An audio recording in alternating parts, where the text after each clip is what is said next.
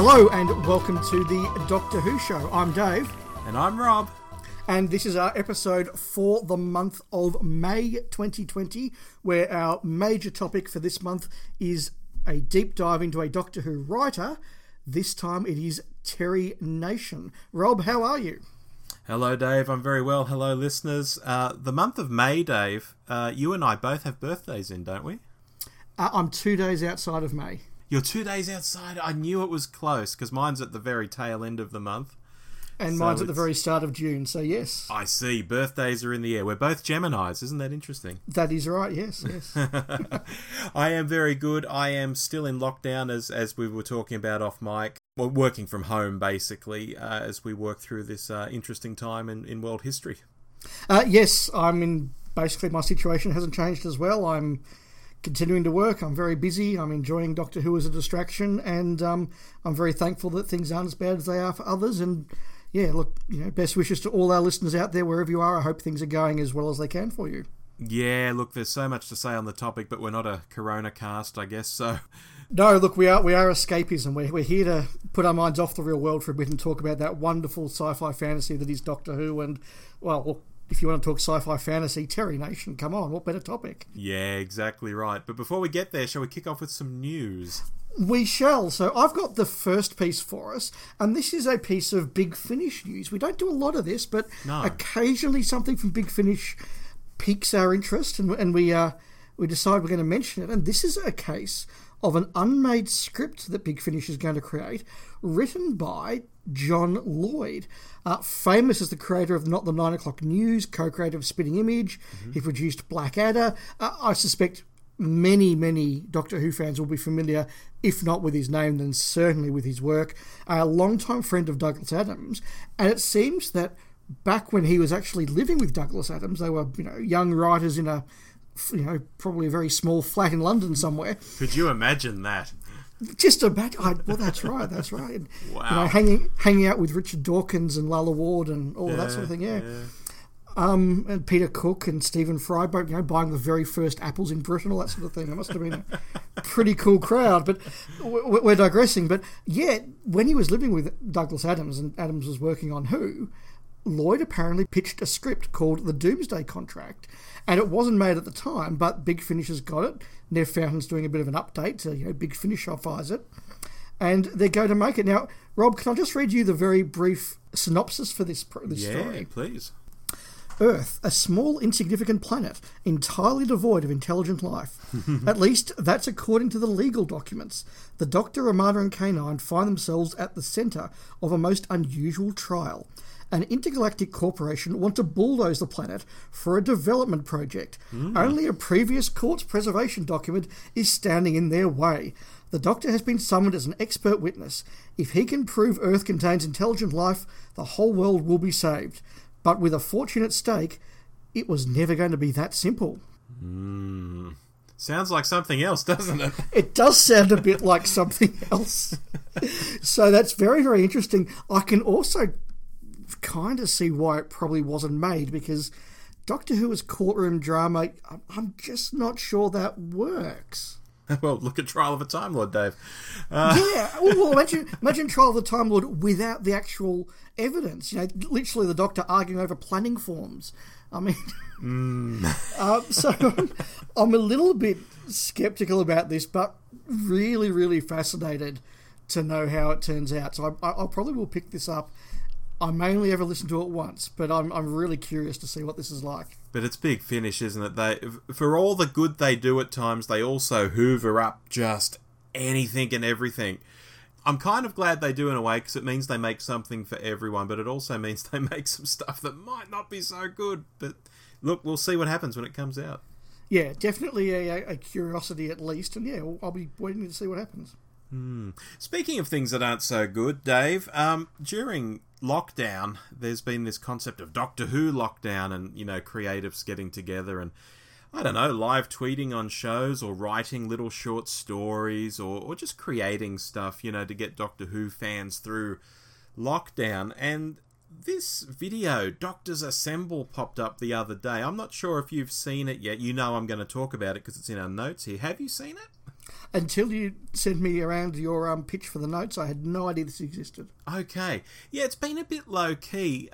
Basically, it's a script with the Fourth Doctor stuck in the time vortex somewhere, and he's talking to all his other selves, Doctors 1 through 13, all played by people who haven't played the Doctor on telly, with, I guess, the exception of the First Doctor. And in fact, several of the Doctors are played by John Coleshaw. So it's... I'll just say, I only got halfway through this, Dave, and I turned it off. Okay. Just not very well written, or the casting of the Doctors didn't work, or... It was a number of things. The writing really tries to hang off catchphrases and incidents from different Doctors' times. Right. It's like the writer is almost like, oh, look how much I know about the show because I can use this phrase or I can mention this thing. Ha, I'm clever.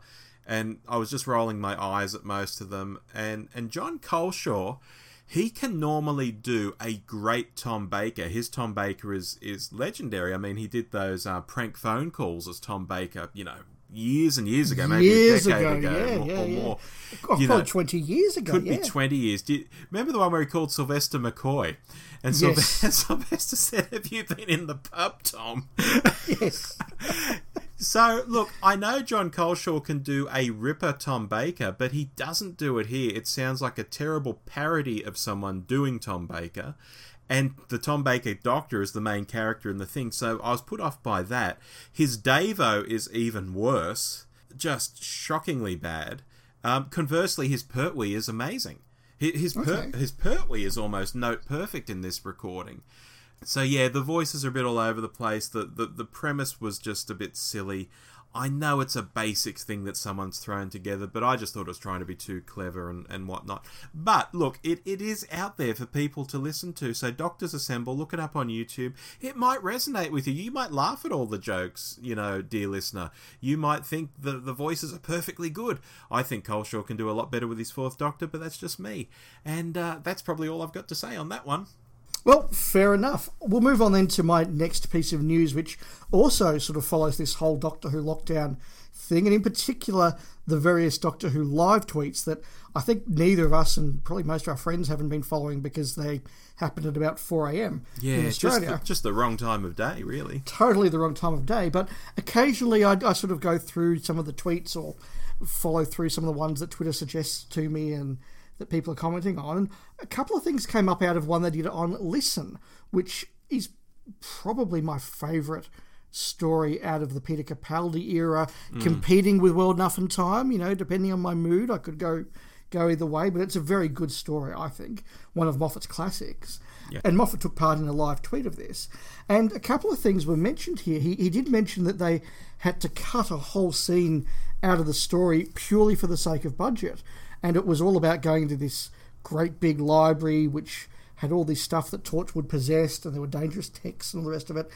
And I just found it very interesting that we're very used to hearing about Terrance Dicks would all tell the story about how he'd take a script and it says 50 soldiers come over the hill, and he'd cross it out. 2 soldiers come over the hill. Yeah. And it's just really interesting to hear Stephen Moffat say, we had to cut a script because we just couldn't afford to build another set or do another bit of location filming. So it still happens today. But he also mentioned there was a particular line that was a reference to one of my favourite Doctor Who lines from William Hartnell's Doctor in the 3rd ever episode in An Unearthly Child, where he says, "Fear makes companions of us all." And that's a wonderful moment. It's kind of the moment where the Doctor goes from kidnapper to colleague, or at least starts that journey with his companions, Barbara and Ian.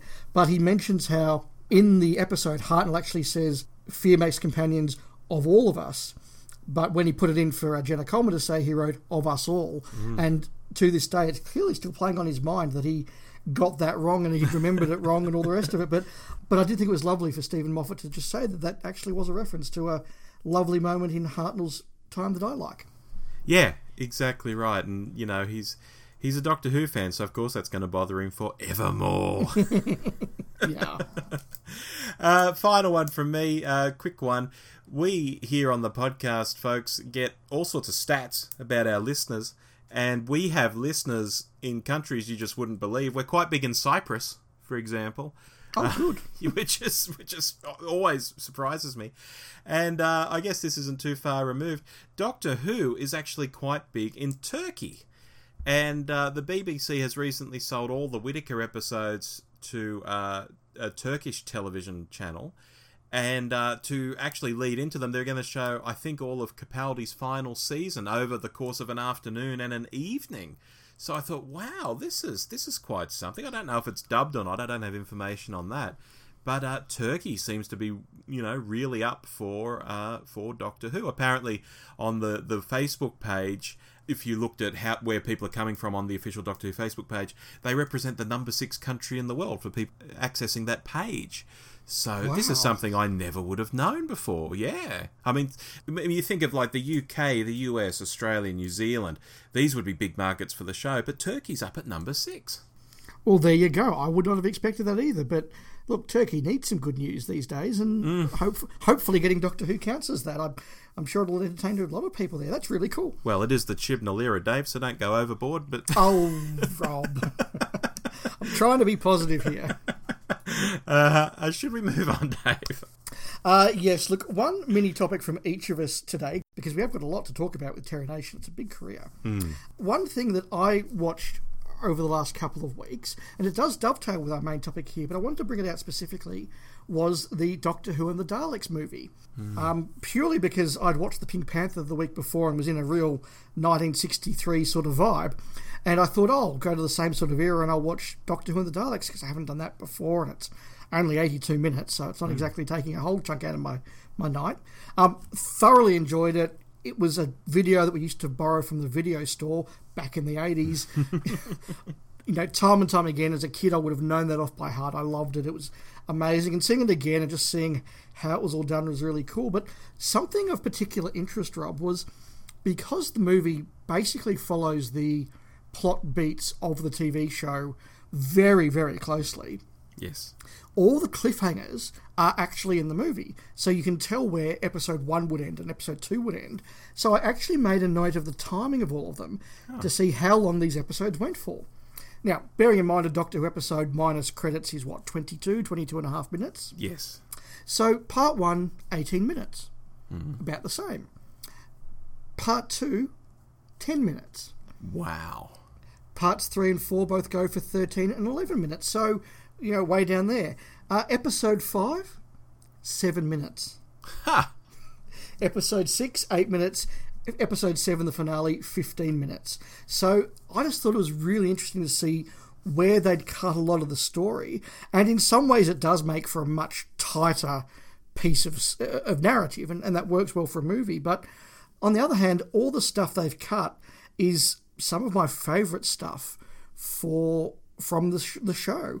All this talk about the Doctor and Ian talking about what the Doctor's done and him being selfish. Those wonderful discussions about what pacifism really means and debating whether the Thal should fight or shouldn't fight. And all those sort of wonderful moments are obviously all gone. All those character pieces are gone. So on the one hand, yeah, you get a tighter, action-packed little movie, but I think you miss out a lot of the heart of a story. And obviously, look, part 5 is where there's a lot of that. That's where they do sit around the campfire and plan and discuss. And yeah, you can cut that down to 7 minutes if you want, but do you lose a lot of character? I would say yes. I find that a very interesting thing you've done there. And I've always felt the movie is very easy to watch compared to the television story. I always thought it was because it was in colour. And it was just more entertaining to look at. But it's script-wise, that could be it, very much so. Yeah, it is a very, very easy watch, but I would say a less satisfying watch. But you're right, it's a fantastic spectacle, and it just amazes me every time I watch it. The Dalek City, the number of Daleks, the colour, it really is just a wonderful piece of 60s British cinema. It really, really is. Yeah. For my mini topic this month, Dave, I've continued Davo Fest. I still haven't finished The Last Detective. I've got a good way into it, but I've diverted off onto All Creatures Great and Small. And I know this is something you watched when you were young too. Yes, that was very much a TV show that was appointment viewing in our household, shall we say. And I've got to say, I've really been enjoying going back to the early episodes where I noticed so many of the scenes and the storylines, because I had a compilation VHS of All Creatures episodes and so on, so some of it is very familiar to me. Some of it isn't. Some of it's quite new. And I'm not just watching for Davo. I think all the characters are interesting in their own ways. And it's actually got me a hankering to buy a book that came out 2 or 3 years ago now called All Memories, Great and Small, by Milk Publishing. Milk obviously do a lot of Doctor Who related stuff and genre related stuff. And they did this All Creatures book. And I think I want to get it and sort of read up on what was happening behind the scenes and what they really thought and all that sort of stuff. Apparently it's a smashing book. No, I have very fond memories of All Creatures Great and Small. The latest series I can remember reasonably well, because I would have been getting up to 10, 11, 12 by the time they were shown out here, because we did get them quite a few years, I think, after the UK did. But even some of the early ones, there are just images that I really remember well. Not the cliffhanger, but I guess it's the final scene of one season before they all go off to World War II, and Siegfried sort of sitting there very quietly and calm and thinking about what's coming. I remember that being a very powerful moment when I was quite young, and I have gone back and watched the first couple of series maybe 4 or 5 years ago, and it's a very lovely and very well done series. I am reminded, of course, because Robert Hardy is the lead there, and I'm reminded of the anecdote that Peter Moffat tells, who obviously directed a lot of Tom Baker Doctor Who and a lot of All Creatures, and he says, there are 2 actors who I worked with where you could tell when they walked in the morning, you can tell from their mood what sort of day everybody else was going to have, and they were Tom Baker and Robert Hardy. Interesting. Do you think Robert Hardy would have made a good Doctor? Yes. Yeah, so do I. And it's interesting, for folks out there who don't know, John Nathan Turner was working on All Creatures Great and Small in the early days, these first couple of seasons, maybe first 3 seasons, I don't know. And that's where he found Peter Davison. I'm surprised he didn't sort of look at Robert Hardy and think he was a replacement for Tom Baker. Or maybe they were too similar in some ways, Dave. Yeah, and there's a lot of people behind the scenes as well, directors particularly, that John Nathan Turner also moved across from All Creatures to Doctor Who. But the big question we have to ask, what did you think of Davo in this? I love Davo in this. Yeah, he's good, isn't he? He's really good. He's just fabulous.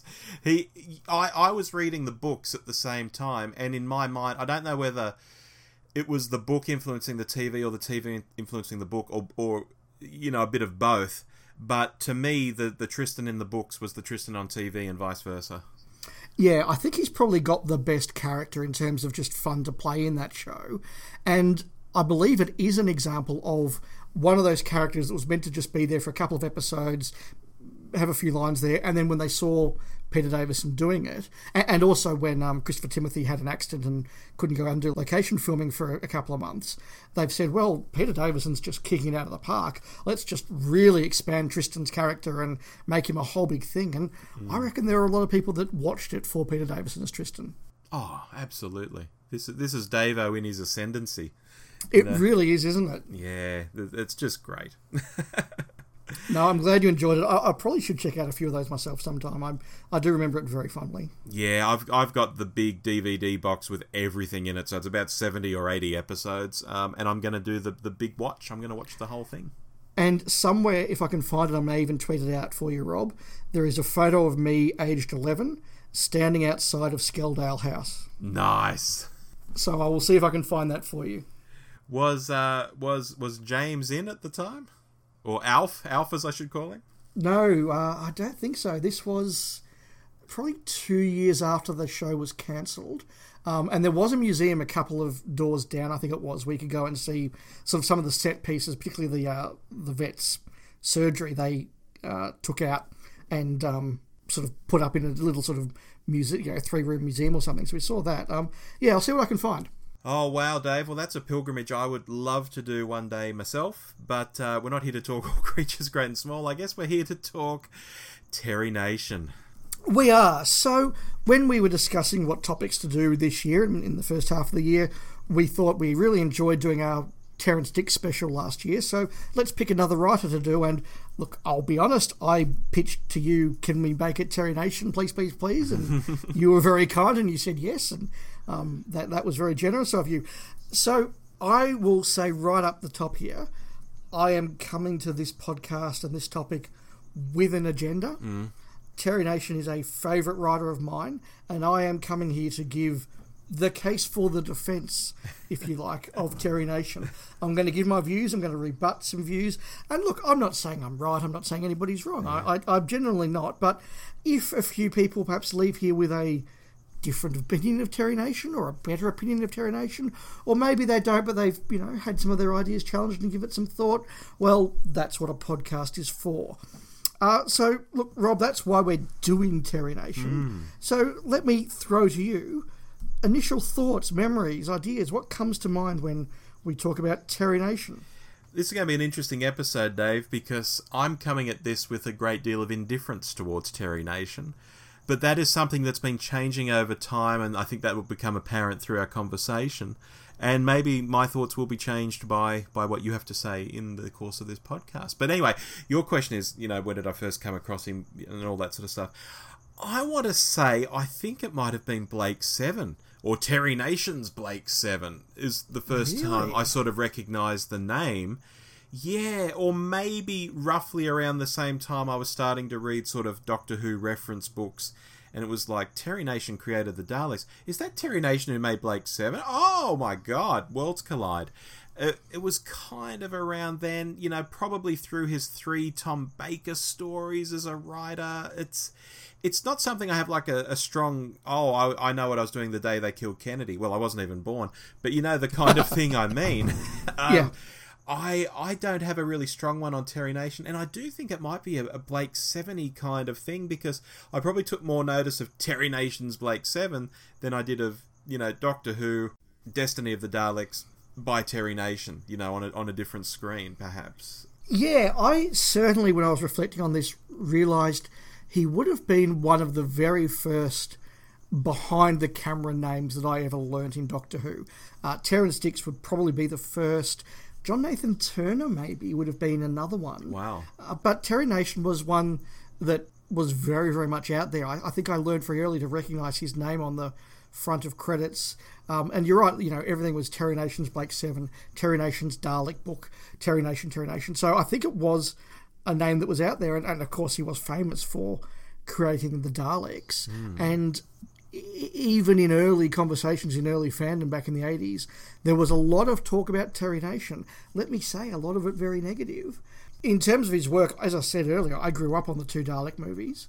Yeah. One of them we used to borrow from the video store, Dalek Invasion Earth, 2150 AD. I think it was the Sunday afternoon movie on Channel 7 maybe, or maybe Channel 9, but we had an off-air recording, and to this day I can still watch that movie and tell you exactly where the ad breaks were. And what the ads were. Yeah. It's so ingrained on the memory. Along with, of course, those 70 Dalek stories, because, of course, those Pertwee Earl Tom Baker repeats that we all talk about growing up on in Australia in the 80s. I would have said it in there. But, yeah, a very early sort of figure in the show's history for me. So when we talk about him, you've said that you're a bit indifferent to him, but are there any particular positives or features or sort of, dare I say, tropes around Terry that come to mind? I think, and here again I'm thinking more of Blake 7, but I think he could write a very hard kind of sci-fi that certainly appeals to me. Maybe you could even call it a gun kind of sci-fi. I don't think he's a frock writer by any means. No. He writes adventure stories, and that sort of stuff normally appeals to me. I like that kind of stuff. I'm a kid who grew up on Star Wars and, shooting laser pistols and swinging lightsabers at people and, chopping people's arms off and stuff. That's my childhood. So, the sort of stuff Terry Nation writes isn't incompatible with that at all. Yeah, so I wrote down 2 words in answer to this question when I was doing my prep. One of them is almost the first word that you mentioned as well, and that's adventure. And I think that whatever else you say about Terry Nation, his sense of adventure is really, really strong. And when I put out a couple of tweets about this topic, and some of the friends of the show, people like Steve from New to Who, or a couple of the Robs, Mark from Nerdology, people that we engage with on social media, they also all made the point, even though they were a bit negative at times about Terry Nation in some of their feedback, and we'll talk about that in a moment, they all said, great set pieces, great sense of adventure, keeps the plot moving, and I think that's very true. But also imagination. Yes. I think he is a writer who gets science fiction and science fantasy. There's a wonderful interview with him. I think it's on the Daleks, the early years VHS, that came out about 1992, I want to say, that sort of era, that includes an interview with Terry Nation, and he talks about how he loved doing Doctor Who because you could just let yourself go in science fiction. I always believe that the nice thing about being a science fiction writer is that you create a whole set of circumstances, a series of worlds, and you perhaps settle on one planet. Now, I've created that planet. I don't want science or people who are smarter than me to say, oh, no, that can't happen, that can't be, because it's my planet. I made it. Anything that happens on that planet happens because I say it can. So for this little time, you become God. And if trees talk, then trees talk because I said they did. If rocks roll, then they roll because I said so. And I think that that is a wonderful thing for a writer of Doctor Who to have, and we'll see that as we go through. My next question then is, this is a guy who wrote 11 Doctor Who stories. Mm-hmm. I would contend, and look, we'll get our views on them as we go through them a bit later in the episode, but I would contend that there are no clunkers in there and some absolute classics, which is more than you can say for most writers. Frankly, as much as I love Robert Holmes, he had a couple of clunkers in that list. Yeah, true. So why isn't Terry Nation mentioned up there amongst the greats? There are a few reasons, Dave, and I think we'll probably flesh them out to a great degree in a moment, because I've jotted down some sort of areas we can cover. I've always felt he is a different kind of writer, or a different kind of personality to a lot of the other people writing Doctor Who. I always sort of grew up thinking Doctor Who was this cottage industry that was small, and people, you know, jobbing writers would write some fun sci-fi adventures, and we'd watch our Adventure of the Week, and that was it. Whereas he, particularly in the 60s and the early 70s, the way Dalek Mania took on and the money he made from it and the sort of lifestyle he led always seemed at odds to me with the way everyone else in Doctor Who behaved. And he came across as a bit of a wanker to me. You know, I think it's the... Is it that Wicker's World piece where he's tooling down his long driveway? I think it's an E-Type Jag, you know, yes, and he pulls up at this country house, and he's got some Daleks inside the foyer, and the foyer is huge. The foyer's bigger than some people's flats, you know. Yes, and he's smoking a pipe, and it's just like, oh, you're a wanker, mate. You know, it's just, I don't know whether it's an Australian thing, but it's like compared to, say, an Uncle Terence or even a Robert Holmes who loved to smoke his pipe as well, this lifestyle and this money he'd made off the Daleks, and there's more to say about that, of course, when we start talking about Ray Kuzik as well. I never sort of warmed to the guy, and I never saw a lot of footage of him talking about the show to see whether he was actually a better spirit than I was sort of, you know, taking out of those few clips I'd see of him. And I just had this sort of feel and perception that I didn't like the guy, you know, as a person. So let me say, the summary that you've just given up there was very, very much the view that was right across fandom when I joined here in the 80s, right through the 90s until his death in 1997. And a lot of the obits that I saw very much took pieces of what you just said and took them in there. And there were a lot of fan legends and fan rumours that really sprung up around Nation that I look back on now and I would contend are all really not fair, or at least need some defence given to balance them out. So should we go through those, Rob? Yeah, there's probably, I don't know, 2 or 3 main ones. That he was a slack writer or always wrote the same thing. They're almost two sides of the same coin, really.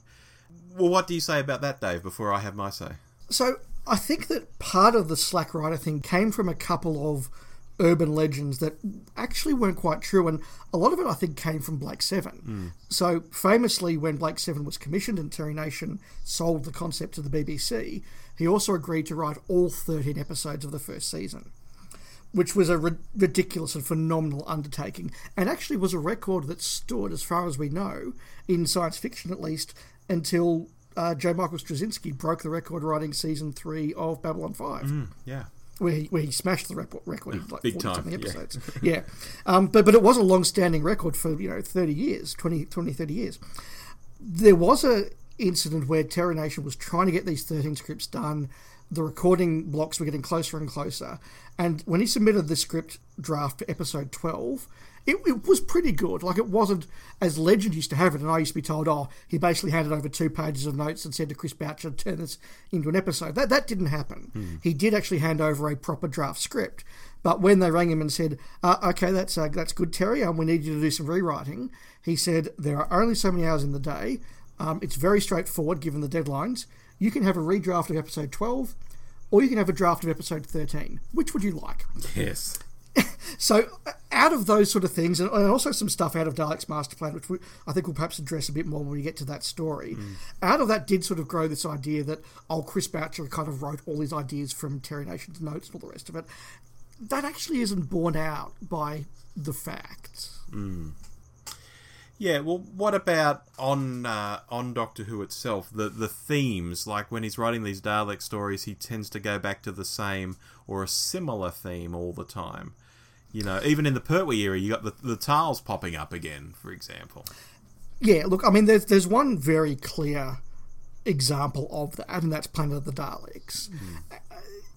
That said, though, Planet of the Daleks is 1973. That's 10 years after he first wrote the Daleks. And the Daleks had never been repeated. It wasn't available on home video. The chances are that the average 12-year-old watching the John Pertwee era had not seen the Daleks. So does it really matter? I mean, yes, it does in some ways, but hey, he picked a good idea from 10 years ago that almost none of the audience would have seen. In 1973, who cares? He does certainly have his tropes. You know, he loves a good countdown. He loves a bit of radiation. He loves separating the Doctor in a certain way. He loves the reveal of the Daleks in the Part 1 cliffhanger. Yeah, that's okay. He's not the first writer to have his tropes. He's very famous for them. Sure, I accept that he does overuse them, but I defy you to look at Death to the Daleks and Planet of the Daleks and tell me they're the same story. Genesis of the Daleks, famously, he did sort of try to sell them a version of that again, and was told, we've bought this twice already, go away. And Terrance Dicks and Barry Letts worked with them to create a new idea. And again, we'll definitely talk about Genesis when we get there. You could say the same for Andrew Cartmell. I mean, Remembrance of the Daleks and Silver Nemesis have a lot of the same plot beats. And Cartmell says it wasn't because I just reused the ideas, it's just because my mind worked in a particular way. And when it's saying, what's a really exciting thing to happen? Oh, this. And I think it's the same with Terry Nation. It's like, how can I make this more tense? I know, I'll have a countdown. The mind works in a certain way. So I offer a defence, but perhaps more mitigation this time. Well, some of what you were saying there seemed a bit mercenary in terms of, it's 1972 or 73, the kiddies won't have seen this, I'll just repeat it. There's something mercenary about taking, money for the same sort of stuff you've already written, and being mercenary is probably another accusation thrown at him, Dave, when it comes to Ray Kuzik and the design of the Daleks, because I have always thought, and this is again something I sort of thought individually and then I sort of saw it borne out in fandom a bit, I always thought the success of the Daleks was down to how they look. I think, a war-ravaged planet, radiation, 2 warring sides, that's been done to death a million times. I think the success of the Daleks were they were a monster that didn't look crap.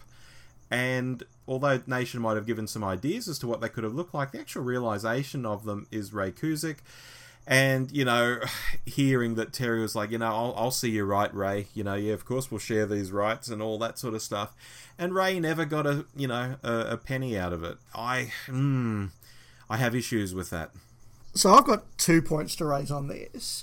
Look, I, like you, think that Ray Kuzik deserves the credit he gets for the design of the Daleks. Absolutely. I think it is a massive disappointment that he never really got the financial remuneration he deserved for it. I don't think it's entirely fair to write off Terry Nation's contribution to that, because I think some of the key aspects of the Daleks, particularly the shape, the way they move, the way they look, in terms of that sort of big picture, that was in his script. And yes, Ray Kuzik made it work. He added all the details that we love, not diminishing his credits to that at all. But certainly I think Terry did put in some of the inspiration. I'd seen the Georgian state dancers, the Russian dance troupe, and the girls in the troupe did a wonderful dance. They wore long skirts that actually brushed the floor, and they moved in tiny steps, and they appeared to just simply glide around. I thought, what a wonderful movement that was. It's So that was part of the movement of the Daleks. So the Daleks were ballet dancers. Deep down where it really counts, yes, they are. And I would also say it's not Terry's fault that that's the way that they contracted designers in the BBC in those days. You know, that's the way it worked. If you were a designer, you didn't get copyright of your work. That's unfortunate, but you can't blame Terry. The other thing where his mercenary reputation really comes from is that his agent, Roger Hancock, was notorious for ensuring that Terry Nation always got the money for the use of the Daleks and had the right oversight of the Daleks. Now, there's a wonderful little YouTube video that interviews Harlan Ellison, who worked on Star Trek, Babylon 5, a lot of other things, arguably inspired the Terminator movies. We won't go there. But he has a video there. If you look it up, it's called Harlan Ellison, Pay the Writer. And Harlan Ellison makes the point that so often he's asked, will you do this as a freebie? Will you come along and do a DV commentary as a freebie? Will you come along and contribute to this as a freebie? And he says, well, is everybody else doing it for free? And they said, oh, no, we're paying the directors and we're paying the actors, but we kind of thought that as a writer, you'll just come along there with the goodness of your heart and do it. And Harlan Ellison says, no, if you're a young writer out there, value your work. Tell them to pay the writer. You deserve credit for what you create.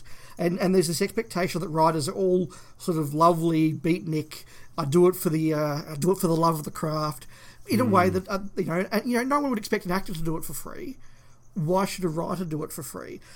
And I don't think it's unreasonable for Terry Nation to say, well, I'm owed credit for what I was done. I'm owed a copyright.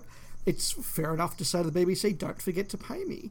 And also, I think when you look at him and the way that he creatively protected the Daleks, and he was very careful about where they could be used and what they would be used for, kind of, I think, in the model of the way that Walt Disney protected Mickey Mouse and was very careful what Mickey Mouse endorsed or what Mickey Mouse appeared on. That perhaps was very unusual and a bit mercenary for the 70s and the 80s.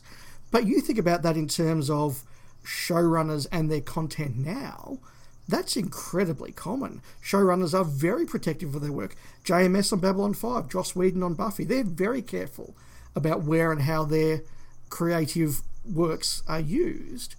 Maybe Terry Nation was out of step with his times, but the times caught up with him. Well, that's what I was going to say. I think he might be out of step with his time. Then it comes back to what I said earlier. I always saw Doctor Who as this cottage industry, jobbing writers.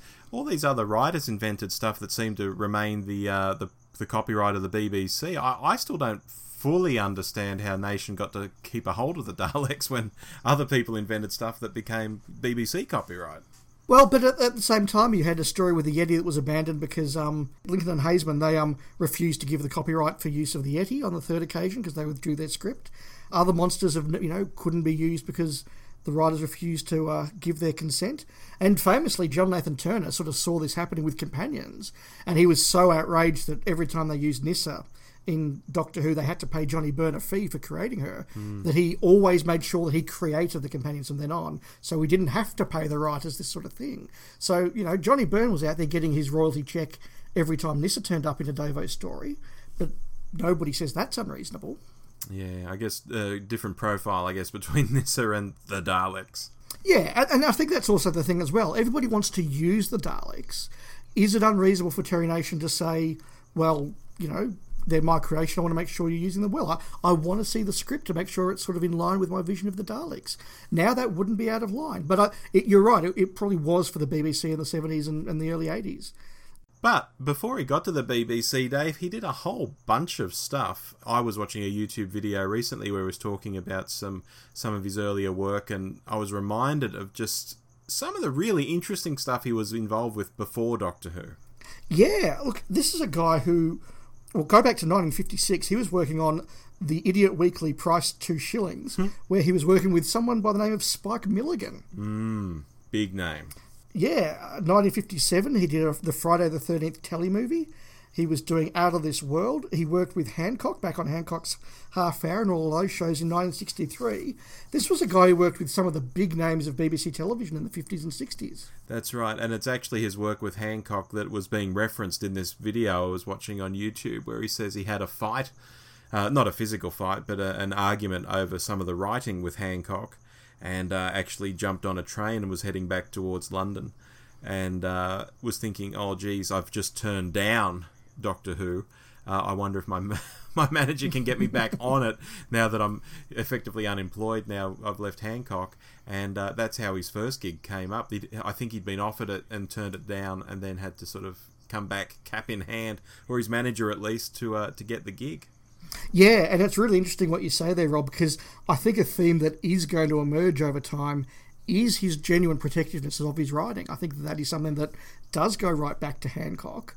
But the other thing is that anybody who's sort of being employed in television at that time clearly had ability, and I think Terry Nation, right from 1963, when he first gets commissioned to do the Daleks, was known as somebody who could turn in a script and turn it in on time, on budget, so to speak, and it would be workable, reasonably workable. And that's, we look at the history of Doctor Who, and how often do we hear about scripts that didn't work and scripts that had to be rewritten and scripts that needed the script editor to fix them. Terry Nation was kind of a reliable writer, and I think that's also in evidence as well. Yeah, well, he's been doing it for a decade at this point, essentially. He's not like the new writers that Cartmel brought on for season 25 and 26, who were fresh out of a BBC course on how you lay out a script. He was actually a fully fledged writer at this point. So yeah, completely agree there.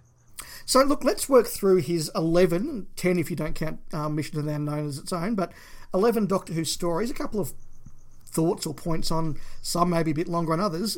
Obviously, the Daleks. And can I say, isn't it cute that Doctor Who magazine is still trying to pretend that the first 3 stories aren't called An Unearthly Child, the Daleks, and Edge of Destruction? I think that's so funny and adorable. Very good. But what do you think of the Daleks, Rob, the story? Look, we touched on this briefly in the episode when we're doing short topics. I think with a bit of trimming, which is what the movie version does, it can be a really rip-roaring, fast adventure. Obviously spread across so many episodes on television, it does drag in places, but as you said earlier, that helps flesh out character. It gives you some interesting scenes you might not otherwise get. For me, though, I always push back a little against longer stories in terms of episode length. There are a few that just zip by and I'm like, oh wow, was that a 6-parter? I thought it was a 4-parter. But on the whole, the longer stories I do get a bit bored in. And I know it's the introduction of the Daleks. I know it's revolutionary in so many ways. I know it's a special story. It's not an amazing story, though, to me. I really, really like it. It's one of my earliest memories of 60s Doctor Who, because it did come out on VHS relatively early, and I saw it then. I think I saw it for the first time in 1988 at a Doctor Who Club meeting where they showed it, a very scratchy copy. This, to me, is a really good example of Terry Nation's work, in that what I love writers to do in Doctor Who is create a world, and a world that works, and a world that has characters, and it has history, and it fits in everything. And he creates Skaros so well, that imagery as they go through the jungle, the petrified jungle, the creatures that they find in there fossilised, then that wonderful city that they discover. Then you learn about the Daleks, then you learn a bit more about the Daleks, then you meet the Thals, then you escape from the Daleks, and again that adventure, that's that stuff where Ian's inside the Dalek suit. That's a really memorable image that's right there at the start of the show's history. Then you get to philosophise with the Thals, then you get the expedition through the swamp. Then you get the actual battle at the end of it. Yeah, absolutely, you could trim it down. And there is a little bit of too much just talking sometimes, or too much just stomping through the swamp. But there's great characters and there's great set pieces. And they're both things that I think, particularly the set pieces, are going to be hallmarks of Terry Nation's work. And I'm very fond of it. Oh, very good. Shall we move on to the Keys of Marinus? One of his 2 non-Dalek stories. And I love this one. I just think, again, he doesn't just create a one world. Well, he creates one world. He creates Marinus, and then puts about 5 different locations over it. Each one of them's kind of interesting, kind of different. Look, I would agree here that they are some of his shallower work, and some of these set pieces, when you think about them too hard, they kind of fall down a bit, like the living jungle that's like, well, hang on, what? And why is it in there? And like the ice soldiers, again, it's like, what? But if you're just watching that for a night a week, and you just go, wow, there's a living jungle, look at that, it's so exciting. Or, oh my God, those ice warriors are coming to life and they've got swords, and oh, they've got to jump over the cliff, and now the wolves are chasing them. Like, they're great adventures. I will accept, though, that you're right, scratch the surface, there's not much underneath the adventure. For mine, this is similar to The Chase for me, and we'll talk about The Chase in another couple of stories. because it goes from place to place doing different things, my interest is really, really engaged in the Keys of Marinus. I think I first came across the story through a Doctor Who magazine comic strip where they had the Vord, and the Vord were turning into Cybermen and something like that. Yeah, that was a weird strip, that one. It was a weird strip, but it got me interested in the Vord. Oh, where do these guys come from? How do they fit in? And then eventually I got to see Keys of Marinus. I thought, this is actually quite exciting and interesting, and I think it does keep my interest through the jumping about the place. So, yeah, look, it's not a great story, and it's a story that it's hard to say, because I see a lot of fans sort of coming around to it in more recent times, but it's traditionally not been a story that fans are like, oh my god, this is the must-see Hartnell story. It's not that at all, but I've always quite liked it. Yeah, me too. I think it does suffer from being the non-Dalek one. It's like Terry Nation had all these great stories and something called the Keys of Marinus. So yeah. I think it comes from there. But yeah, there's a lot there. But he next came back. He was asked to do a sequel to the Daleks, bring the Daleks back because they were so popular, and he does in the Daleks Invasion of Earth. Rob, I love this one, but what do you think? Yeah, probably my favourite Dalek story of the 60s, right up there with The Chase, primarily because of the way they filmed in London and did that location filming. People who listen to this podcast will know I'm a broken record on location filming.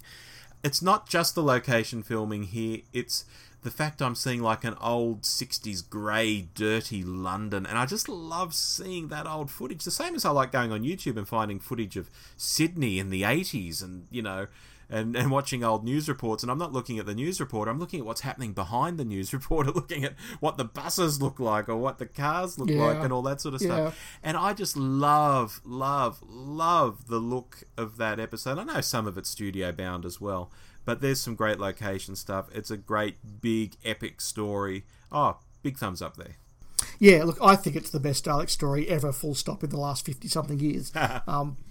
But we're not here to review the story. We're here to look at Terry Nation's contribution. And what I think he does very well here is, having been told, bring back the Daleks, there's this sort of sense of, well, I created a monster for a story, and I didn't really expect it to be anything more than one story that would be forgotten, but it's taken off. It's gone viral, as they say these days. And he sits and basically reinvents the Daleks. He sort of gets rid of their whole reliance on static electricity and being able to unable to leave their city, which you kind of have to do if you want to have multiple adventures with them. So he does reinvent them, but he makes them incredibly powerful, incredibly effective. They have invaded Earth successfully by the time the Doctor arrives. These are not just, oh look, there's an alien invading and we'll finish them off in 90 minutes. They are very, very effective. They're nasty. And you're right, he takes the bigger budget and the chance to reuse them and just putting them into 60s London and using all of that World War II Nazi what if they won the war imagery is a really effective choice. And I think it's a very clever way to ensure that the Daleks can be now used again and again and again. And that comes back to this YouTube interview I saw with him, where he's asked point blank, you know, because I guess by the time we get to Genesis, the Nazi overtones are just there. But it's sort of like, Terry, did you invent them because of the Nazis? And he's quite honest and open there and says he's really not sure. Like, that was probably an influence because he lived through that time, and obviously it was a thing. You know, of course it would have influenced him in some ways, but he wasn't trying to do it as overtly, I think, as we see or assume by the time we get to Genesis. So no, I've definitely seen an interview with him where he says, look, bottom line, I just needed a monster. Yeah. That monster comes back again 3 times in 2 seasons, in fact, and we have The Chase, which for a long time in fandom, this was really dismissed as the bad Dalek story, the one that you could just sort of forget about because it's silly and it's not well made and it's not well directed. And look, it does have a lot of production gaffes, even by the standards of the 60s, and the direction is very lazy in places. But it's a fun watch, isn't it? Fun watch. Again, Keys of Marinus style, you're jumping all over the place, except here you're jumping from planet to planet and time to time. It just keeps my interest, and because it's silly, I find it an engaging and fun watch. It's not dreary and drab. It's wonderful. Yeah, and look, you're right, Rob. It is silly in places, and it has got a lot of humour in a way that the first 2 Dalek stories don't. But much of the silliness really is combined to those middle 2 episodes, where they go to the fun fair and they go to Dracula's castle, whatever it is, and the Mare Celestia. There's a lot of fun there, but the stuff on Iridius is pretty serious, and again, they create a world. And then the stuff on Mechanus is, which is 2 full parts, is also really good. And again, they create another world, they create an environment. We get our first iteration of the fungoids, which will come back a few times. And of course, we get bearded Stephen Taylor, who is the best kind of Stephen Taylor. Well, you say that. I wonder if he created Stephen Taylor and he got rights for that as well. I don't think so. I have no idea. No, I wonder. Look, I think The Chase is the weaker of the 60s Dalek stories, but this is an example of, if that's your weaker one, that just says how fantastic this group of stories is. Which brings us to Mission to the Unknown, a very odd episode for the 60s, Dave, a one-off. Yeah, look, it is a one-off, but we recently got to see a version of it created by those students in one of the universities in the UK that I honestly can't remember, but we did speak about it on the podcast at the time. I just think, once again, Terry Nation just creates a world that is perfect for an adventure. You've got spacemen on a mission, their spaceships crashed, you've got this horrible jungle. Again, a trope is developing here, but it's really effective. He adds in the Vaga plants, which, as a kid particularly, that really terrified me. The idea that all you need to do was prick your finger on the thorn and that was it, you become a Vaga plant. And then he throws the Daleks in there. The Daleks win the day, which again is important. They have credibility. They win. And then we go away. I think as 25 minutes of space adventure, it ticks all the boxes I want it to tick. Yeah, well summed up there. I've got nothing to add. Of course, it leads into talking of a very short story there, it leads into a epically long story in the form of Dalek's Master Plan. So we probably do need to mention some of the controversy over this, and again, perhaps where that reputation for Terry Nation being a bit slack comes from. Again, when I was young in fandom, it was sort of said that Terry Nation started writing this, he got more and more bored and more disinterested, and in the end he was just writing sort of one-page summaries, and it was secretly all written by the script editor afterwards.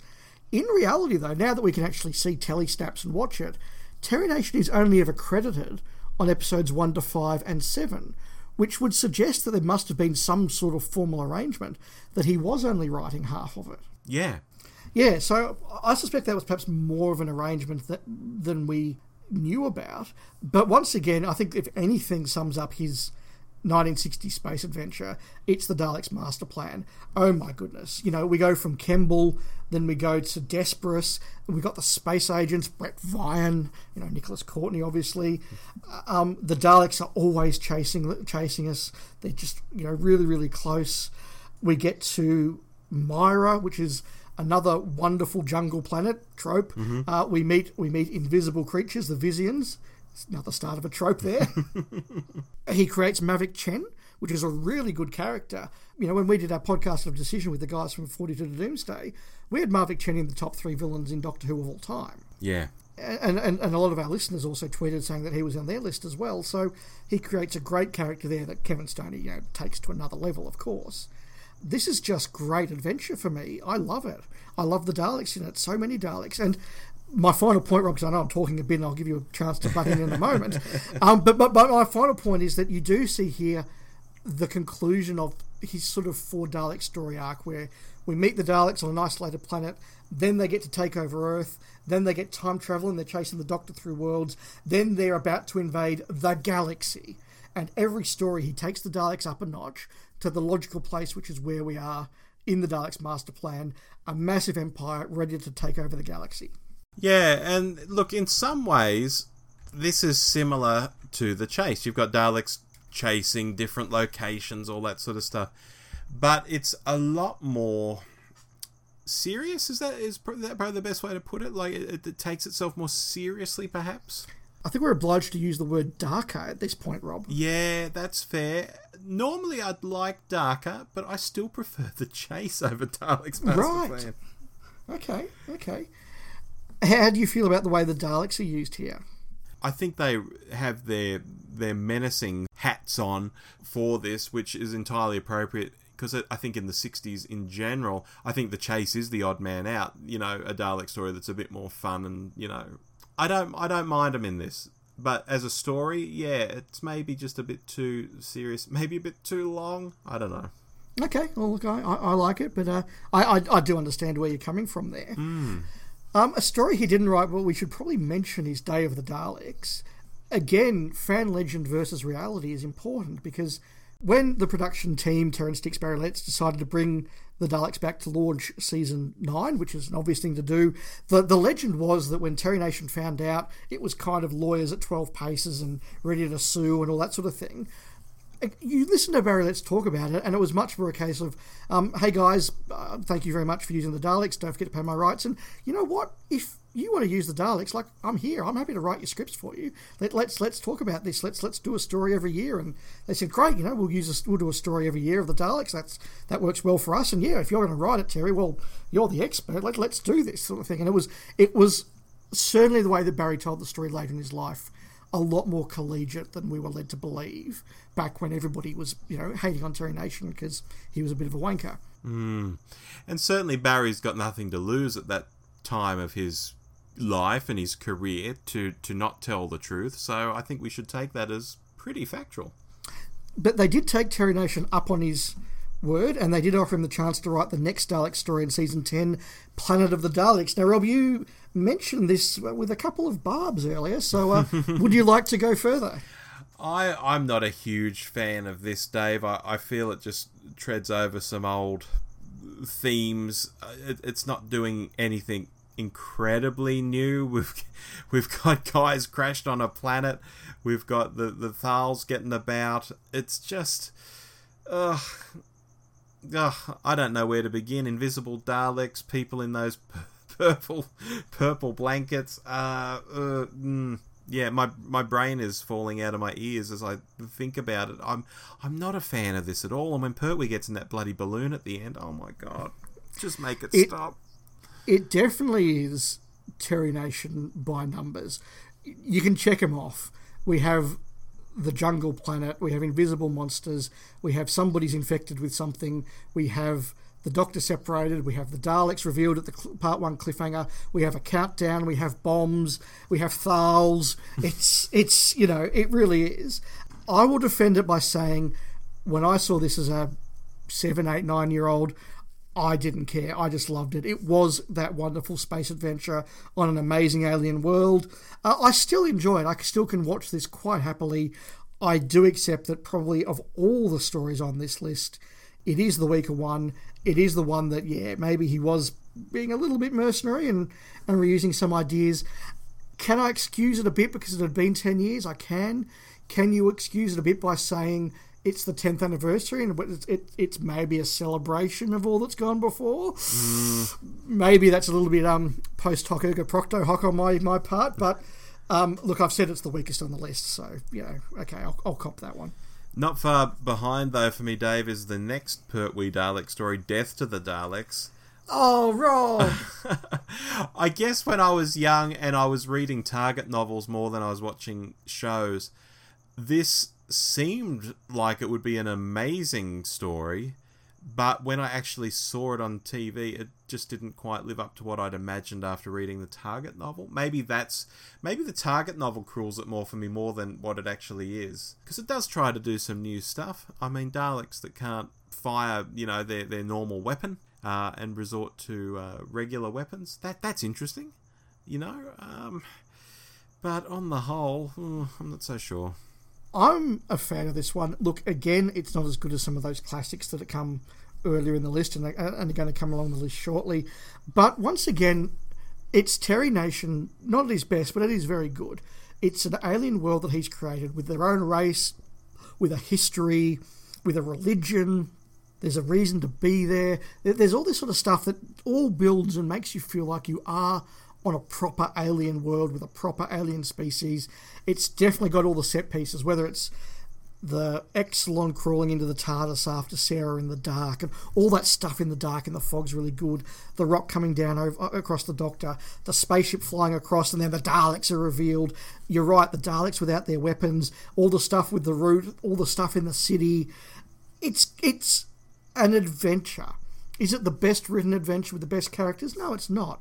But it's a fun adventure. Could you imagine it, though, without the Daleks? Is it a story that could work without the Daleks in it? No. Interesting. I think the Exxilons alone aren't a big enough foe. You need that extra threat of the Daleks to really lift this one and make it work. Okay, because I've seen that is a fan opinion out there on this episode, that the Daleks are almost, superfluous. You could argue that, but take them out and what's left? Yeah, well, there's still a fair amount of story in there, There is, but are the Exxilons big enough and scary enough and powerful enough that they could carry 4 parts? Maybe not. But maybe they could be bumped up a bit, made a bit more interesting. I don't know. Well, but again, maybe this is the point, though. You take a story with just the Exxilons that wouldn't be that much chop. Take the Daleks, which just on their own maybe have been used a bit and wouldn't be that much chop. Put them together, though, and rather than getting 2 weak stories, you get one pretty fun story. Yeah, good point. Dave, it brings us to the big one on the list. Genesis of the Daleks, a story that is bigger than even its reputation, I think. It is a story that has at least won a Doctor Who magazine poll in the last 20 years, is regularly in the top 10 of these polls, regularly mentioned by people as a classic. And here we see some really interesting fan discussion. And it came up even when we were tweeting about this with our listeners in the last few days, which is people say, this story is so good, I can't believe that Terry Nation wrote it. Now, let me say a couple of points on that. First of all, we know at that stage that Robert Holmes basically had to do a page 1 rewrite of The Ark in Space from John Lucarotti's original script. We know that he had to do a page 1 rewrite basically of what became Revenge of the Cybermen from Jerry Davis's original Casino in Space script. I would struggle to believe that even Robert Holmes, as great as he was, then went and did a page 1 rewrite of the Genesis of the Daleks as well. I don't think that is remotely realistic. So clearly a lot of the original draft must have been Terry Nation. You look at what happens in there, and there are a lot of those Terry tropes, the way the Daleks are used, the way that it's set up. They're clearly Terry Nation tropes, and I think that's an indication that he had a very big hand in this script. Also, remember the story we discussed earlier where Terrence Dix and Barry Letts said, look, Terry, you've already sold us this story a couple of times. Why don't you go and do something new? Do something really different, really original. And it was Barry Letts who said, why don't you show us the Genesis of the Daleks? And I can imagine Terry Nation taking that idea and going, wow, yes, that's something really new and different, and I'm really excited. They need an inventor, so I'm going to invent the character of Davros. Oh, Davros, right, okay, I can do this with him, and I can do Skaro back to Skaro, and da-da-da. I can imagine him being inspired by that and reaching a higher level, much more like his earlier work. Now, do I accept that Robert Holmes was the script editor, gave him a polish, added some good lines, some good moments? Absolutely. No disregard there. But I think you've got to give Terry Nation a lot of credit for Genesis of the Daleks. Yeah, I think so too. I think there are certainly Robert Holmes flourishes in there, but Nation can write. I mean, you look at that effort on Blake Seven churning out all those episodes, a record number of episodes, and the guy can write. So I agree with you. I think there's some Holmes flourishes, but it's not really Holmes writing the whole thing. I'll go back to that video I saw of him on YouTube again. He talked about how fans had criticised him for ruining Dalek continuity, and he has some interesting thoughts to say about that. I'll try and grab the audio and chuck it in here. Well, you have this sort of anything goes ability when you write a science fiction script. Like, for example, Genesis of the Daleks came along long after the Daleks had been introduced. And I've had some being called over the coals for that a few times, saying that I've messed up the entire continuity of the lifetime of the Daleks, which is not true. See, I am simply an interpreter of history, and history is seen from many different viewpoints. So I, with new knowledge of the Daleks, was able to write a truer history of them. And it goes back to something I kind of mentioned earlier, which is that when the Daleks are popular and he has to come back with a sequel, he almost kind of sets the story of the Daleks aside and says, okay, that was the Daleks if they're a one-off monster. I'm now going to basically start from scratch and create them as an ongoing monster.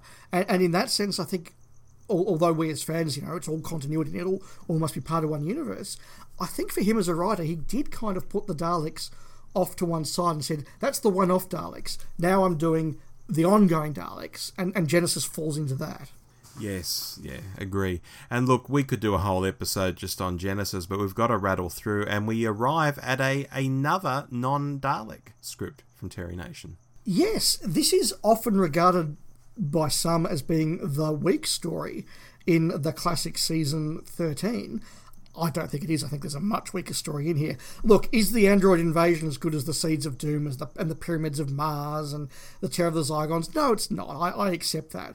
But once again, this is a story that, particularly as a kid, it really gripped me. It was interesting. There was the mystery, all that stuff about the coins all being newly minted in the same year. Then the calendar that's all the same date. Then there's Stigron that's looking through the thing. And it's just so many little set pieces that work. Once again, scratch the surface. Some of it doesn't quite, work out. Like, why are the Kralls doing this? Why can't Crayford notice that he's actually got a second eye? Okay, that's fine, but it's a really good, rattling story for me. It's just fun. Oh, it is. And I mean, the Unit era doesn't get a particularly good send-off in it, but I don't think the story was designed to do that. In terms of location filming, again, big thumbs up from me. You've got Tom just in his wonderful first bloom of being the Fourth Doctor. You've got Sarah Jane. You've got... you've been to that village, haven't you? East Hagborn, yes, I have, yeah. You have, yeah. Just this wonderful contemporary location where something, horrible is happening. And as we talked about when we were talking about androids at Tara on our last episode, again here, androids, faceplates falling off, mechanical workings inside. I love all that stuff. I'm a sucker for it. I've never had a problem with this story. And you can see Terry Nation's approach here a bit as well. It starts off with the mystery, and then you could see him sitting there going, right, the part 2 cliffhanger is going to be the Doctor discovers that these are androids and Sarah's face falls off. Credits. Yeah. And in some ways, it kind of doesn't matter what happens for the 25 minutes in the lead up to that, because you get to that image and every kid in the schoolyard's going, wow, Sarah's face fell off. Like, she was an android. Wow. And does it necessarily stand up in the age of television today where everything's designed to be watched 30 times and it's layer upon layer? No, but as a cracking good yarn to watch on a Saturday night once, I reckon Android Invasion is perfect. It really is. Which brings us, Dave, as we rattle through Terry's Who career, to Destiny of the Daleks and Terry Nation's destiny, I guess, with Doctor Who. Yeah, look, I'll start off by saying it is not Terry Nation's fault that Michael Wisher wasn't available, and it wasn't Terry Nation's fault that his mask didn't fit David Goodison when they put it on him. That is not his fault. It is not his fault that Douglas Adams was the script editor and put a few jokes in there that maybe as serious fans we don't quite like in a Dalek story. They're great in the City of Death, but we don't really like them in a Dalek story, although they are quite funny. Yeah. Including the Hitchhiker's reference, in fact. But once again, a really engaging adventure. What's going on Skaro is really interesting. The references back to Genesis really interesting. The Movellans are a really cool creation.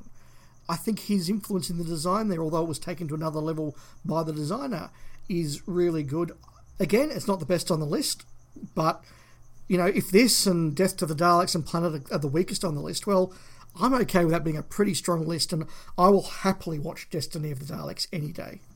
Yeah, look, it's entertaining. Tom and Lala getting about. She's in her most doctorish outfit too. We talk about Clara being the Doctor. Well, Lala was being the Doctor back in this episode. It's basically Tom's costume, just in pink.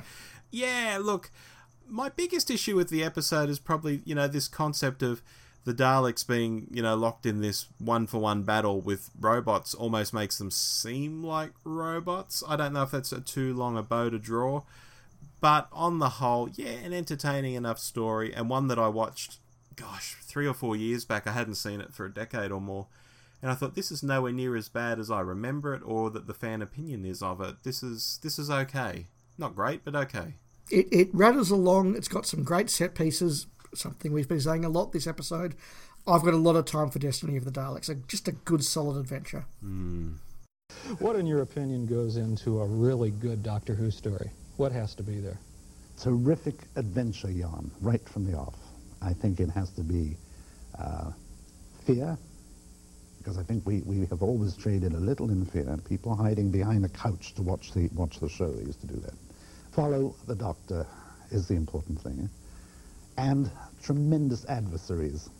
He, the Doctor, his stature is enlarged if he beats big villains. No good beating little villains. You've got to beat big villains. So the bigger and stronger they are, then the greater he becomes.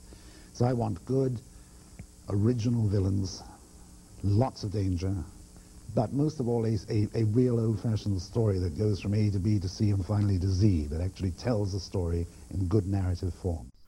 Now, before we get to post-Who work, I guess there was some other stuff Terry worked on while he was doing Doctor Who stuff. Yeah, and look, this is stuff that perhaps we can say he was a little bit mercenary on, a little bit slack on. The movies, look, we've talked about the Daleks, Dalek Invasion Earth 250 AD, a very interesting rewrite. He takes a lot of stuff out of there. He takes the Slither out of there. He tightens a lot of stuff up. But I think it's a really cracking movie. That said, the TV21 Dalek Chronicles, which is a series of comics, and I've got a copy of them at home in the booklet that was put out in the late 90s from memory, the Terry Nation's Dalek book, we do know now that a lot of that was ghost-written by David Whittaker. And David Whittaker obviously also wrote the other two Dalek stories from the 60s, Power and Evil, and did a very good job with them as well. I think he got the Daleks. David Whittaker, I believe, also ghost-wrote a lot of Terry Nation's Dalek book, which was a lovely little sort of handbook that I just lapped up again as a boy. But that was, I guess, a case of Terry Nation putting his name on something that perhaps was not deserved, and I will give David Whittaker that one. Yeah, no, some really good work there. And I mean, there are some very interesting videos if you go looking on YouTube as to some of the non-Doctor Who work that Nation was trying to put together that would feature the Daleks in the 60s and 70s, and even that Wicker's World piece where he's got the Daleks behind him in his foyer and one of them is painted red. That is I think, comic book design of livery for that Dalek, and I think that was going to be like the lead Dalek in like a non-Doctor Who Dalek series. So there's all this sort of interesting stuff that never really came to fruition, but there's enough known that you can really dig in and learn a bit more about what he was wanting to do with the Daleks, and which never happened for him. No, he definitely was very keen in doing a Sarah Kingdom Special Space Service spin-off that would have involved the Daleks, and that I think would have been quite cool. Famously, he did suggest bringing the Daleks into a big two-part end-of-season story in Season 2 of Blake 7. I believe that conversation didn't go any further than chatting to Chris Boucher and Dave Maloney and saying, hey, what if we use the Daleks as the alien invasion? Yeah, good idea, Terry. No, we're not doing that. Yeah. And it was sort of over in about 10 seconds. But that's good. But when we talk about just some of his career post-Who, or well, during Who, in fact, because obviously he came back and forth, TV shows that I think most people would have heard of. He wrote 17 episodes of The Baron, 14 episodes of The Saint, 6 episodes of The Avengers, 7 episodes of The Persuaders, all big-name television that I think still has a reputation today. Oh, absolutely. I mean, The Saint is very well known by people. Obviously had that reboot with Val Kilmer back in the 90s, which I actually quite enjoyed. But we'll put that aside for the moment. The Avengers is spoken of so fondly by, genre fans, particularly genre fans who are into 60s stuff. Yeah. The Persuaders might not be as well known, but, these are some big shows for him to be writing on, and significant numbers of episodes. I mean, writing 17 episodes or 14 episodes of anything is significant. Yes, and he also creates 2 television shows that both are very well regarded and still very much out there with active fans. The first being Survivors, which I rewatched episode 1 of that a few weeks ago, just given the context of all that's going on, and it feels very prescient these days, I've got to say. Right down to certain countries that are mentioned. I won't go into details, but he created the Survivors I think that starts off as a very good series. Famously, there was a lot of creative tension there between him and Terence Dudley, who was doing a lot of the producing work, and basically Nation didn't have the control over that he felt he should as the creator, and that he would today. Today he would be called the showrunner, and he would do all the writing and all that sort of thing. Yeah. And he lost control of that series, and frankly, when he did, is where it gets very, very dull. I haven't watched season 3 of that. I kind of got stuck in season 2 because it gets very, very, very dull when they just start sitting around and growing cabbages for episodes on end. Whereas his episodes are really good. They're really dynamic. He has great villains. I do need to watch season 3 though, because I'm told it gets a bit better. He then creates Blake Seven, which, look, I'm obviously a big fan of. It's probably my favourite TV show, but he does create that as effectively Terry Nation's Blake Seven. He is in control of that one, although halfway through he does basically go off to America to start his career again and hands over to Chris Boucher, which is ironic. But so much good stuff in Blake Seven, good science fiction adventure. I look at an episode like Pressure Point, which isn't the greatest script that it all works together, not necessarily, but there's some great character moments and just so many awesome set pieces. You look at the first episode of Blake Seven, The Way Back, that is some of the best 50 minutes of television ever written. Given the time to write a script well, and when he's really excited about a script like he is with the first episode of this, it just shows how well Terry Nation can write. And that's why I do think he wrote a lot of Genesis of the Daleks. When he had the time and the inspiration and really put himself into it, I think he could write really, really well, and Blake Seven proves that. Yeah, that first episode of Blake Seven is quite extraordinary. It's dark, gritty, adult. It's innovative, imaginative. Yeah, it's almost head and shoulders above anything that comes after, on the whole, in that series. It does stand up still as one of the best episodes of the show, absolutely. Yeah. And the second episode, Spacefall, as well, which I think is equally as good. And I know my colleague Richard on the Blake Seven podcast, it says it's one of his favourite episodes. Yeah. Yeah, absolutely. Does Terry Nation's writing struggle a bit when he's trying to put out 13 episodes in about 13 weeks? Absolutely. There's a couple of episodes later in season 1 that are dire. Hello Bounty, or Attack of the Space Arabs, as we tend to know it. Yeah. But when he gets back to season 2, where he's only writing a few of them, Redemption, great adventure, great location. Pressure Point, one of my favourite episodes. Countdown. Look, I mean, we talk about Terry Nation tropes. He has an episode called Countdown, but that's a really good episode. Again, to reference Spacefall, a Blake Seven podcast, Rich and I called that template Blake Seven, like just everything that Blake Seven does really, really, really well. Yeah, in one episode. In one episode, yeah. So a lot of good there. And look, I'll put a plug in here if you are a fan of Blake Seven and you're not listening to Spacefall, a Blake Seven podcast, we're just at the end of season 2 now, so a good time to step on board. Yeah, absolutely.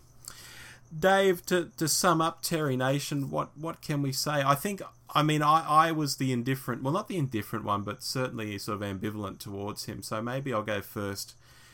I think I've warmed to Nation a little over this conversation, I think even more over the last few years, and it's primarily through his work on Blake Seven, and being aware of what he achieved on Survivors, because Survivors is something I haven't actually watched, but I like the premise, and I've heard the horror stories about what it turns into, but the earlier stuff, I can see that he can create things on his own, and I think in general he's more than he's made out to be. I also think he's funnier and more likeable than maybe what I originally assumed when I'd watch the Wickers World stuff and think, he's a bit of a wanker here with his jag and, all this sort of stuff. Seeing this US interview footage of him, I think it's from a PBS station, he seems quite candid, he seems quite honest. Like that question about the Daleks and the Nazis. It's been said that because you grew up in England during World War II that the Nazism, had some influence in the type of characters that you come up with for your villains. Yeah, I've heard this too, and indeed I've probably contributed to it. I wonder whether it is after the event or before. I don't know. I certainly think that once I was aware of it, if I had been unconsciously aware of it when I wrote it, the moment I was consciously aware, I was able to go on writing the Daleks in exactly the same way. So maybe there is some truth in it. If that was a modern showrunner today, they'd say, "Oh yes, I had that all planned out from the start. Please you notice that, and basically lie, Yeah. And he doesn't do that at all. He's like, "Oh well, maybe that was sort of there in my thinking, but I'm not really sure. I don't know what really influenced the other. And it's such an honest, candid answer. I think, is this guy quite what I think he is? Maybe he's not." And yes, I have been warming to him over the years, the most recent few years, in fact. But that sort of initial, first impressions count, and it's that initial sort of view of him that I had, being a bit of a wanker and sort of doing Ray Kuzik out of some money and all of that. And I'm still fighting against that a little bit, I think. Yeah, look, I'm really pleased to hear you say that, Rob, because I think that's a very fair summation. I started this podcast, I said, with a deliberative agenda, and I framed my comments in a deliberate way to defend and perhaps call for some revision on Terry Nation's reputation. I don't believe I'm going to have persuaded people entirely on this, but if I've given them some pause for thought or maybe added some extra context that does allow them to warm a bit to Terry Nation, that will be very pleasing. But my real final comment is I look down, once again, this list of 11 Doctor Who stories. I would put any one of these on and watch them, and I think they are all, at the very least, imaginative and exciting adventures in time and space, and that to me is Doctor Who. And if your legacy to Doctor Who is 11 watchable, fun adventures, you know what? That's a pretty good legacy, and I reckon he deserves to be up there with one of the greats. Yeah, I wonder if it'll ever happen, or are we getting so far away from that era that newer fans aren't as invested in him perhaps, or want to dig deeper? Look, it may happen that newer fans who are discovering Classic Who for the first time and don't come with all the baggage that we had of the what we've, I guess, started to call the wanker Terry Nation reputation. If you don't come with that baggage and you just watch these stories, you might go, gee, this Terry Nation turns out some great stories. He's pretty good. Maybe that's how it'll happen. Maybe. Anyway, that wraps up Terry Nation, and we move into the final stage of the show, Dave. We've got a listener email, which I'd like to read. This is from David Clark. He says, "Hiya, guys. Update on classic Doctor Who. My wife is now fully on board on this quest, and we have just finished watching Ambassadors of Death with my Doctor, the Third. A quick mention of the second Doctor. I'm 54 and hadn't seen much of Patrick's era, but wow, he was brilliant. And with his last companions, Jamie and Zoe, I think we had the perfect team. Chibbers should watch and remind himself of what the Doctor is all about. Anyway, keep up the brilliant show." From Dave. Thank you very much, Dave, for that update. We did ask you to send an update, so thank you for doing that. And look, I'm very envious that you just got to watch Ambassadors of Death, because I love that story. Oh, it's a great story. And the Troughton era too. I wish we would find some more episodes of his. Yeah, look, anything with Troughton, he makes it watchable. Even the worst Patrick Troughton scripts, and there's a couple of real clunkers in there, Troughton is never anything other than watchable. Yeah, agree there.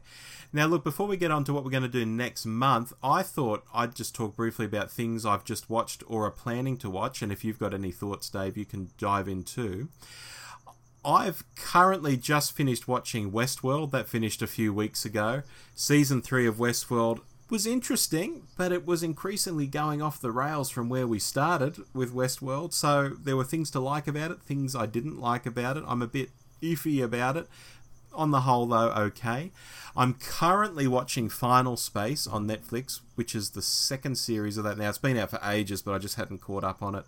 This is a cartoon that is very funny, very irreverent, but also has very deep and meaningful moments as well. It's a weird mix of things.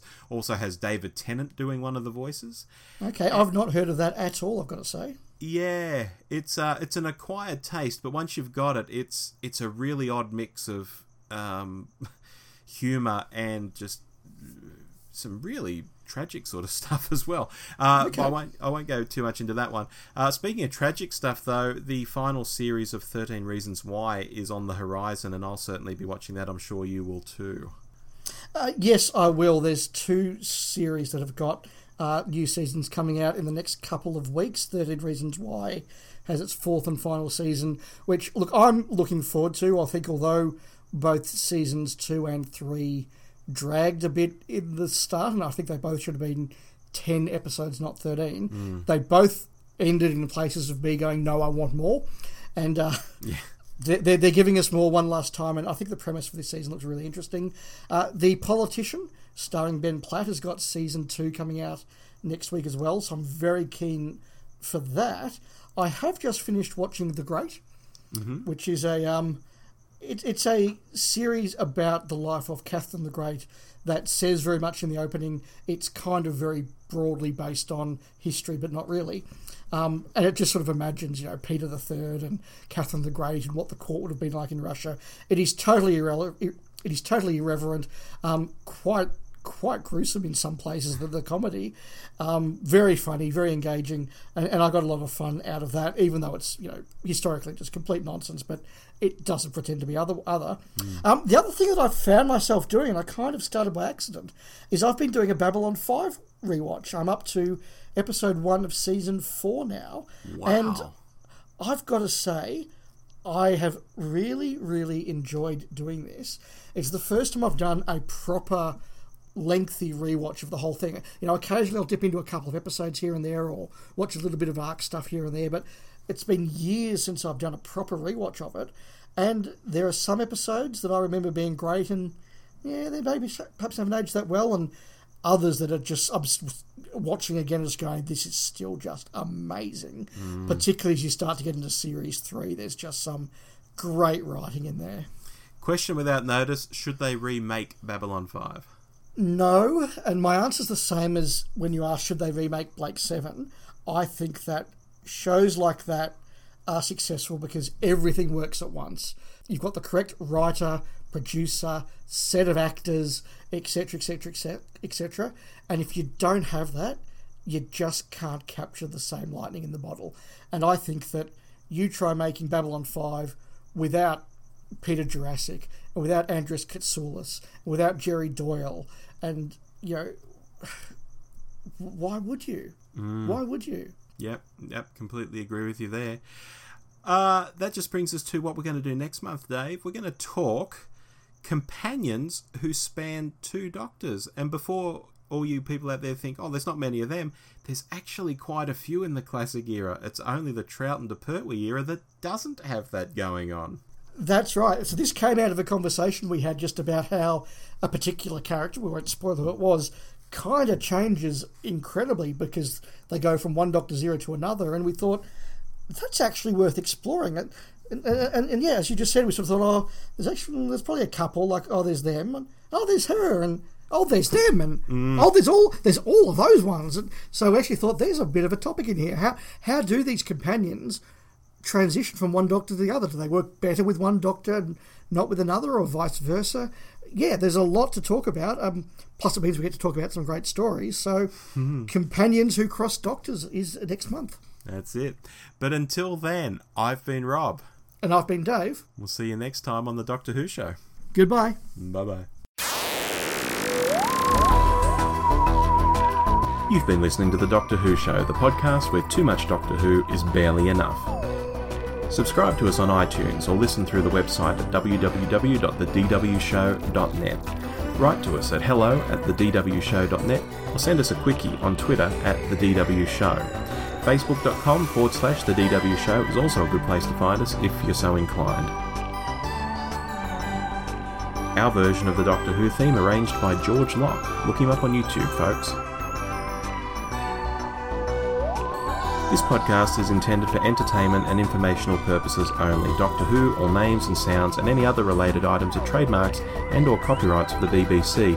All other trademarks and trade names are properties of their respective owners. The official Doctor Who website can be found at www.bbc.co.uk/Doctor Who.